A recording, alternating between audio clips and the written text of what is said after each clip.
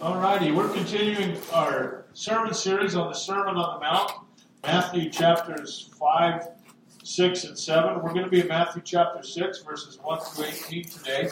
If you haven't heard all the sermons, you can go on Facebook, find Desert Hills Community Church of Nazarene in Gooding, and you can find the sermons there, and click on them, and clicking on that link will take you to an audio recording of each of the sermons. So you're welcome to start at the beginning if you'd like and hear all of them if you haven't so far. Today's sermon is entitled The Secret Life. And I want to begin by reading from the Gospel of Matthew, chapter 6, verses 1 through 18. The words of Jesus Christ to us. Be careful not to practice your righteousness in front of others to be seen by them. If you do, you will have no reward from your Father in heaven. So, when you give to the needy, do not announce it with trumpets as the hypocrites do in the synagogues and on the streets, to be honored by others. Truly I tell you, they have received their reward in full. But when you give to the needy, do not let your left hand know what your right hand is doing, so that your giving may be in secret. Then your Father, who sees what is done in secret, will reward you. And when you pray, do not be like the hypocrites, for they love to pray, standing in the synagogues and on the street corners to be seen by others. Truly I tell you, they have received their reward in full. But when you pray, go into your room, close the door, and pray to your Father, who is unseen. Then your Father, who sees what is done in secret, will reward you. And when you pray, do not keep on babbling like pagans, for they think they will be heard because of their many words. Do not be like them, for your Father knows what you need before you ask Him. This, then, is how you should pray. Our Father in heaven, hallowed be your name.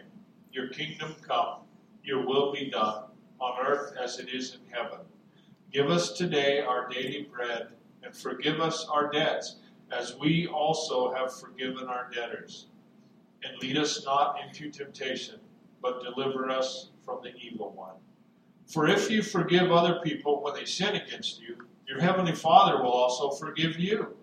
But if you do not forgive others their sins, your Father will not forgive your sins. When you fast, do not look somber as the hypocrites do, for they disfigure their faces to show others they are fasting. Truly I tell you, they have received their reward in full. But when you fast, put oil on your head and wash your face so that it will not be obvious to others that you are fasting, but only to your Father who is unseen. And your Father, who sees what is done in secret, will reward you. The Gospel of Matthew, chapter 6, verses 1 through 18.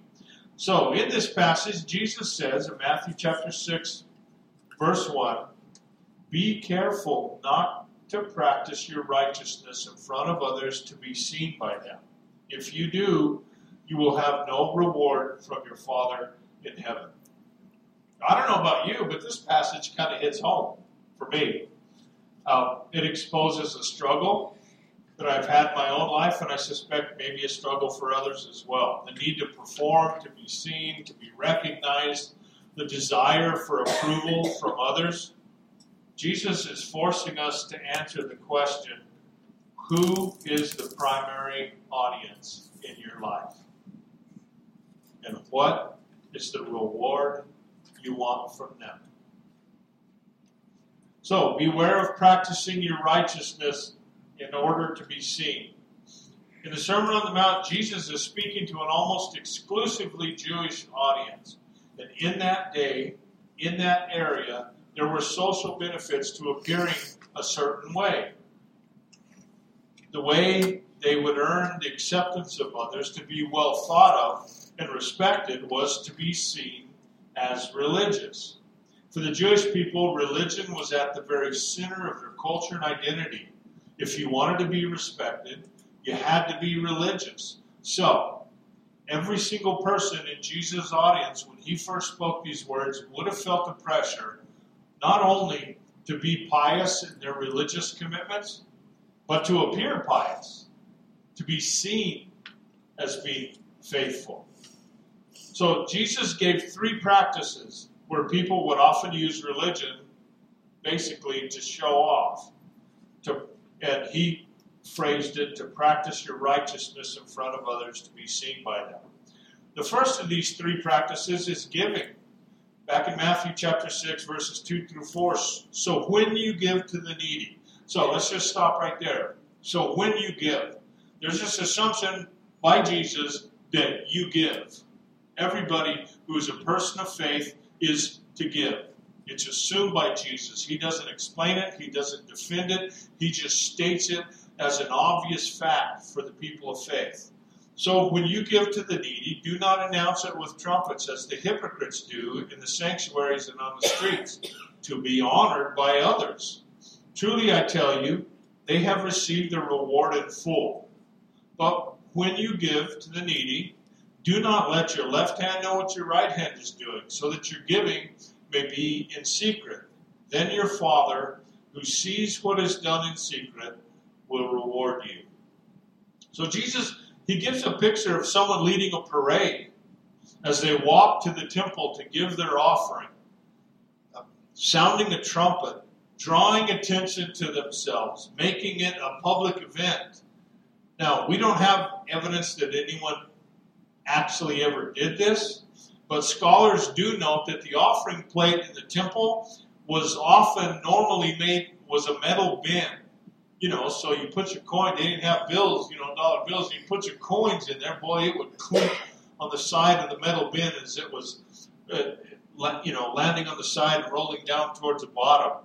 And people would drop their coins in the bin, and there would be this loud clanging. And there are stories from history of people who would throw it in there with force, so it would clang louder, or they would drop it from higher above, and instead of just laying it in the offering bin, they would drop it from above so it had farther to fall, and gravity could do its work, and it could land with more force and make a bigger noise. So basically, taking pride in their offering. And we don't often think about this, but this is why it would have been humiliating for that widow that Jesus mentions in Mark chapter 12 and Luke chapter 21. This poor widow had 2 little copper coins, the least expensive coins in circulation. She only has 2 little copper coins to drop in the offering. Clink, clink. When all these people are making so much more noise with their offerings. But you know what? Jesus commends her. And he says of her, she, out of her poverty, gave. And she gets the highest praise. Jesus was sitting there that day watching people go through this show to drop their offering in the offering bin. And out of all of them, he praises this humble, poor widow who drops in 2 little copper coins. And he says of her, she, out of her poverty, gave. The next practice of righteousness Jesus mentions is praying. Matthew chapter 6, verses 5 through 8. And when you pray, and again, notice the assumption, Jesus assumes that people of faith spend time in prayer. He doesn't explain it. He doesn't expound upon that concept. It's his understanding that people of faith pray. And when you pray, do not be like the hypocrites, for they love to pray standing in the synagogues and on the street corners to be seen by others. Truly I tell you, they have received their reward in full. But when you pray, go into your room, close the door, and pray to your Father who is unseen. Then your Father, who sees what is done in secret, will reward you. And when you pray, do not keep on babbling like pagans, for they think they will be heard because of their many words. Do not be like them, for your Father knows what you need before you ask Him. And I want to stop just for a second and say your Father knows what you need before you ask Him, but Jesus still assumes that people of faith pray. We need to say it so that on our end of the prayer connection, our hearts can be open to what God wants to do. So we still need to pray, and you can pray with confidence because Jesus died for you, God loves you, and God knows what you need before you ask Him, and He's ready to bless you when you ask Him to come into your life. So, pray. Do our prayers overflow from a relationship with God? Or are they for the crowd? Are they fancy words or empty phrases? I love this saying I came across.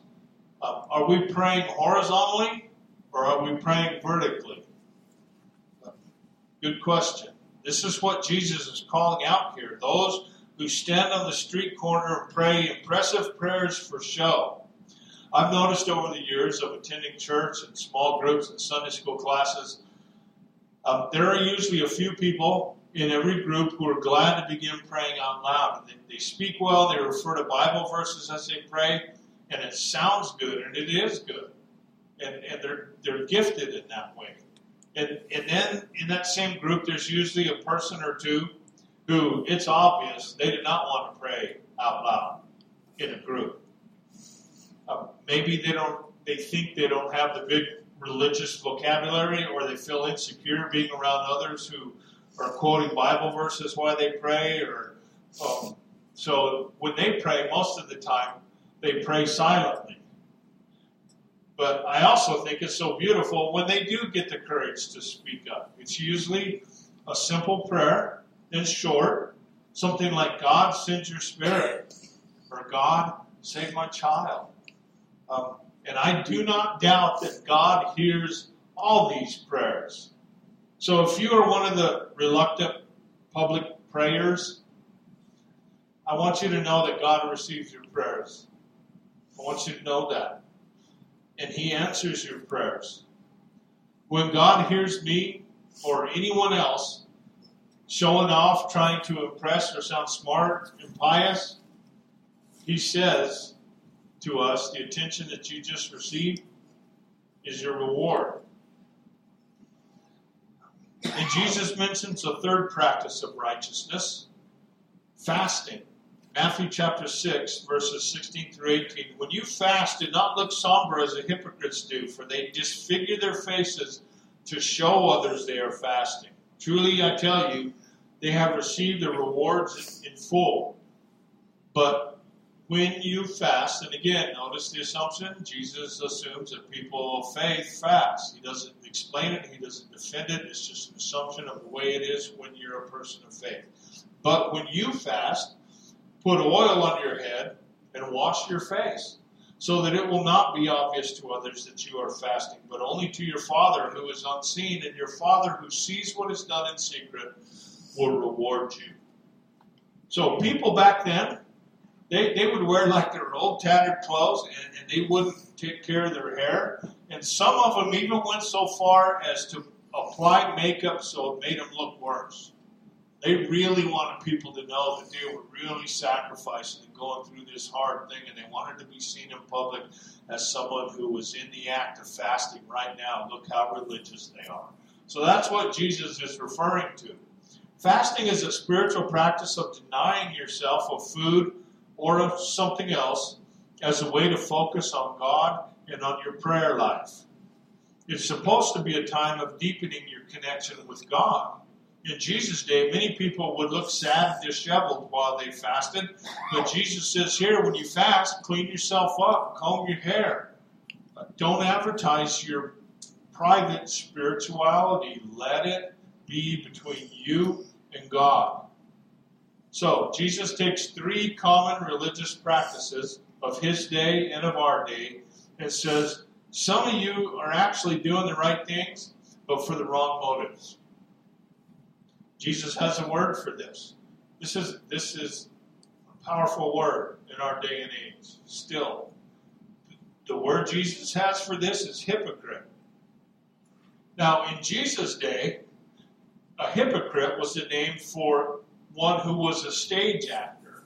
They had amphitheaters built, and the actors would act on stage, and the amphitheaters are built to echo the sound up. They didn't have microphones and amplification systems, so the architecture of the location provided that. And they would wear a mask.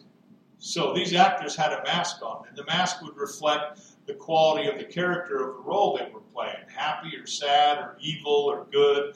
And they would wear this mask while they acted on stage. So These stage actors, these hypocrites, were wearing a mask, someone playing a role.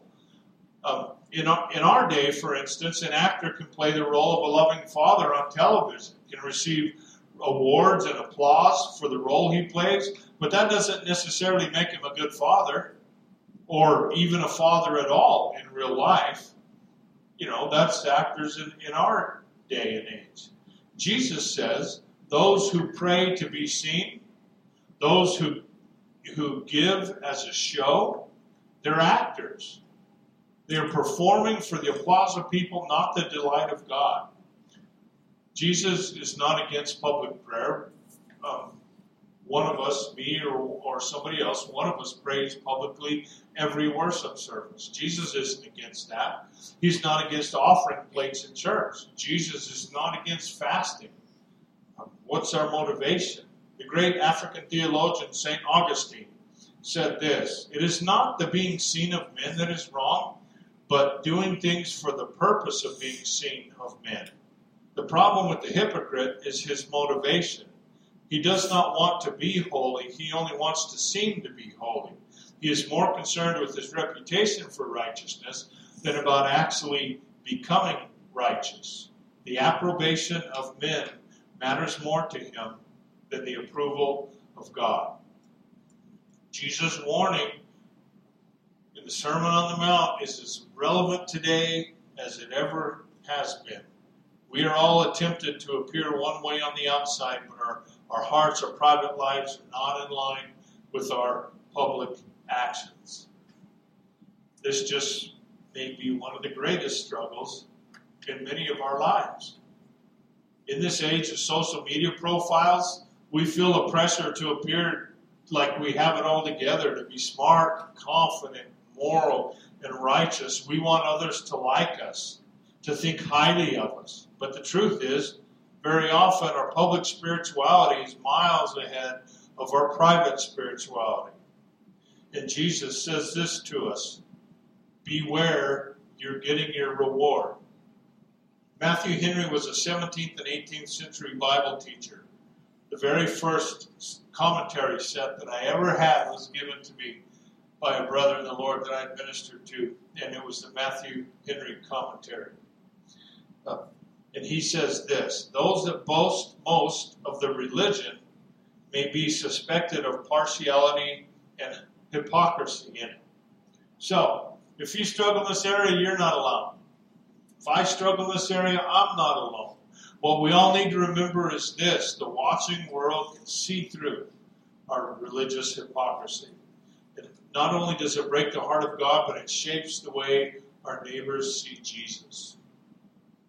A contemporary theologian, Brendan Manning, said the greatest single cause of unbelief in the world today is Christians who acknowledge Jesus with their lips and walk out the door and deny him by their lifestyle. This is what an unbelieving world simply finds unbelievable. And hypocrisy is not only a religious problem or just a problem in the church. We have it in our culture as well. I wonder sometimes how much money would be donated to universities if plaques and buildings weren't named after the donors. Or at the checkout counter when the clerk asks, would you like to donate $1 to XYZ charity? In Jesus' day, they were tempted to be religious for show. In our culture, I think maybe politics has become our religion. We have to align with the correct people, the right politician, the right cause. We have to share the correct articles on social media. We call this today virtue signaling. Many people today would rather post and posture about how compassionate or concerned they are than actually are willing to be that way in real life. Sharing a hashtag about the latest cause is not the same thing as fighting for the latest cause. To state it in contemporary terms, and you're welcome to laugh because I don't use this phrase, beware of practicing being woke in order to be seen by others. Some of us overwork trying to impress the right people. And some of us need for people to rely on us so we serve everybody. You give and give, and then you get upset when they don't properly acknowledge how much you sacrificed for them.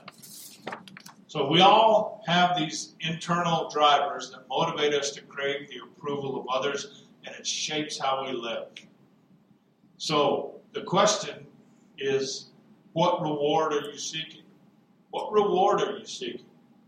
Jesus perfectly frames this part of the sermon. If you show off and impress people, there's your reward. You can receive the applause of people, you can be respected, you can be popular. That's not a terrible thing. In fact, we love those things. The applause of people is a good thing. We love it. But is there something greater even than that? Jesus says this twice. Your Father who sees what is done in secret will reward you.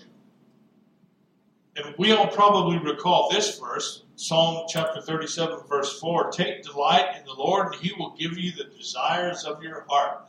Now you're talking, God. Give me the desires of my heart. Give me that. Yes, we remember that verse. We love that verse. But what are the desires of your heart?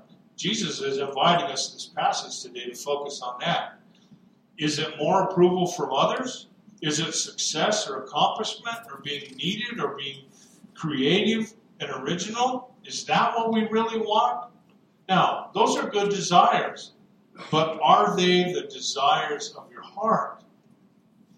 I think in this passage, this is what Jesus is after. At the beginning of the sermon, He says, blessed are the pure in heart, for they will see God. We can all agree that hypocrisy is born out of impure motives. When hypocrisy bleeds into spiritual practices, it blinds us. And practices that were designed to draw us close to God, when used as a tool to impress others, actually do the opposite. But Scripture promises, and if I have a favorite verse in the Bible, this is my favorite verse. Matthew chapter 6, verse 33, the promise of Scripture. But seek first His kingdom and His righteousness, and all these things will be given to you as well.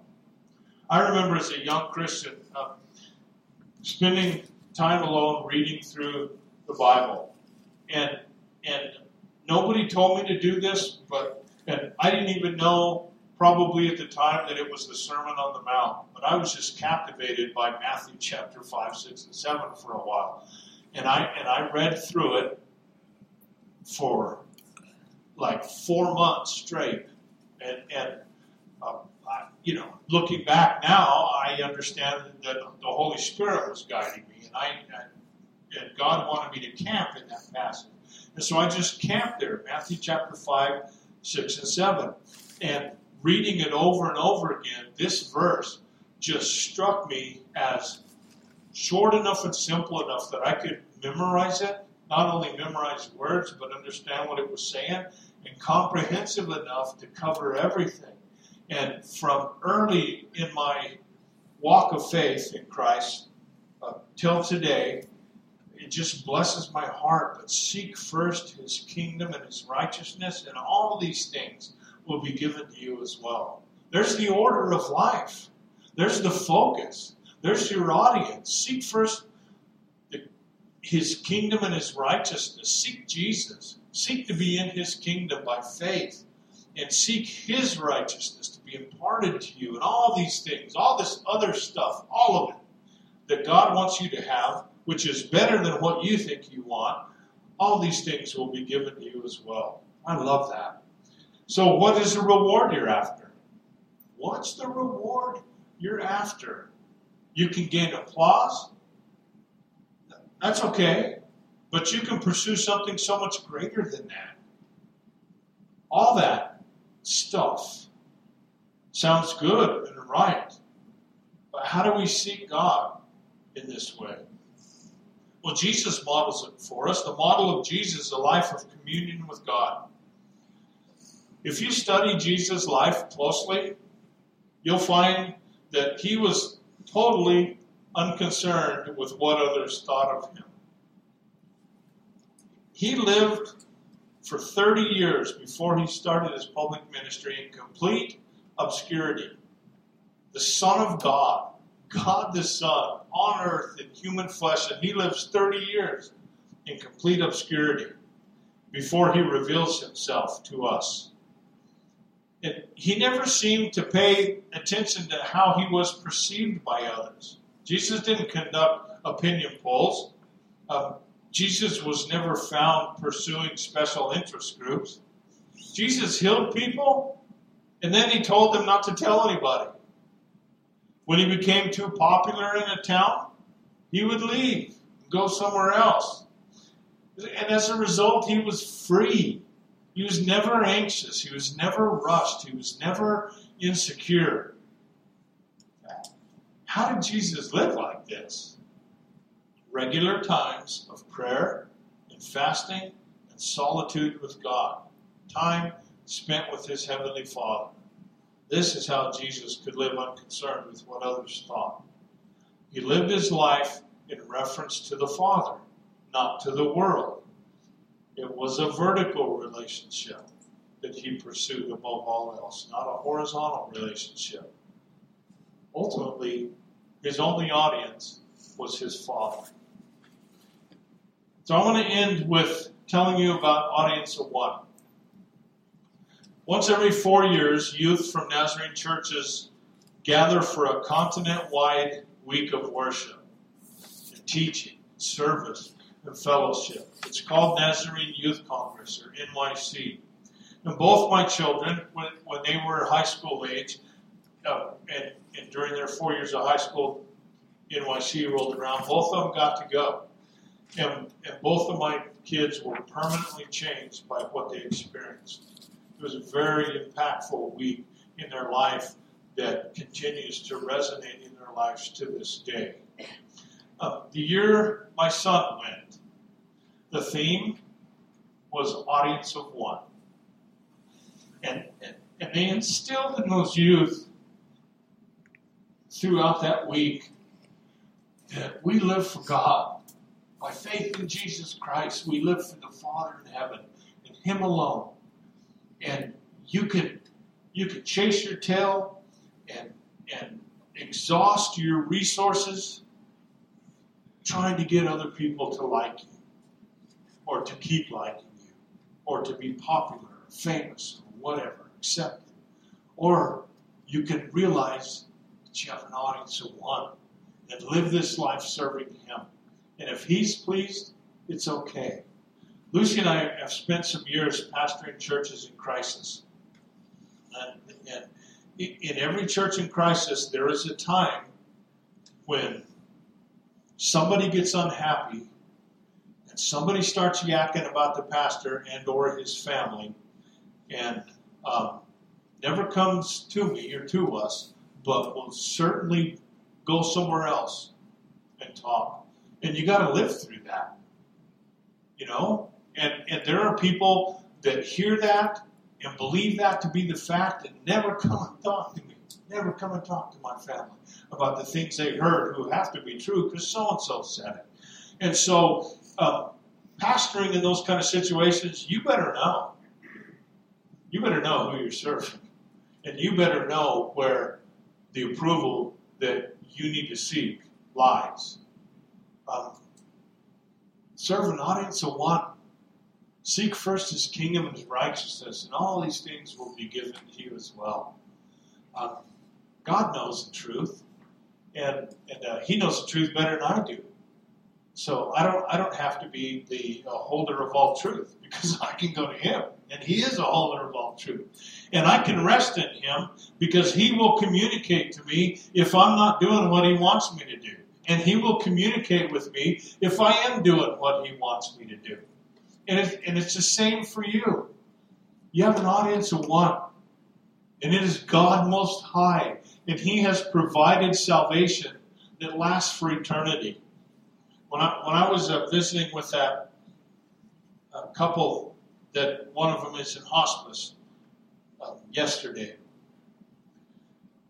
I tried to share with the spouse that's healthy that they have Christian faith. You know, they've lived their life, 58 years of marriage, they've lived their lives as people who believe, who weekly attend church, who give, who serve, and I try to instill in the spouse that is so scared because their spouse is declining so quickly, that there is suffering and death that we all have to face, but God has taken care of it eternally. And I tried to leave them with that eternal hope. And seek first His kingdom and His righteousness. There can be circumstances in life, not only when someone is declining and is facing death soon, just in everyday living, in the dynamics of relationships, and people that treat us well and people that don't treat us well. All that stuff's always going to be there, but God's got it taken care of. Not just for this life, but for eternity. God has it taken care of. And so we can live in an audience of one. It's good to be well thought of. It's good to get along with people. The Scripture says, as far as possible, be at peace with every person. As far as possible with you, be at peace with every person. That's great. That's an honorable goal. But whether or not you ultimately get their approval, I hope that's not your driving need that defines who you are and what you work for. Have an audience of one, and let it be your Heavenly Father by faith in Jesus Christ. Let's pray. God, you are so good. We pray to you, we sing to you, we consider your holy word. May you be on the throne of our heart. May you and you alone be the one that we seek. May you alone ultimately be our audience. There's no rival and there's no equal. God, you reign. So let us live this life to serve you and to please you. And know that all these other things are going to fall into place the way that you have ordered. Because you have no rival and you have no equal. We praise your name. We give you glory. We serve you and we love you. In Jesus' name, amen. God bless you. We love you.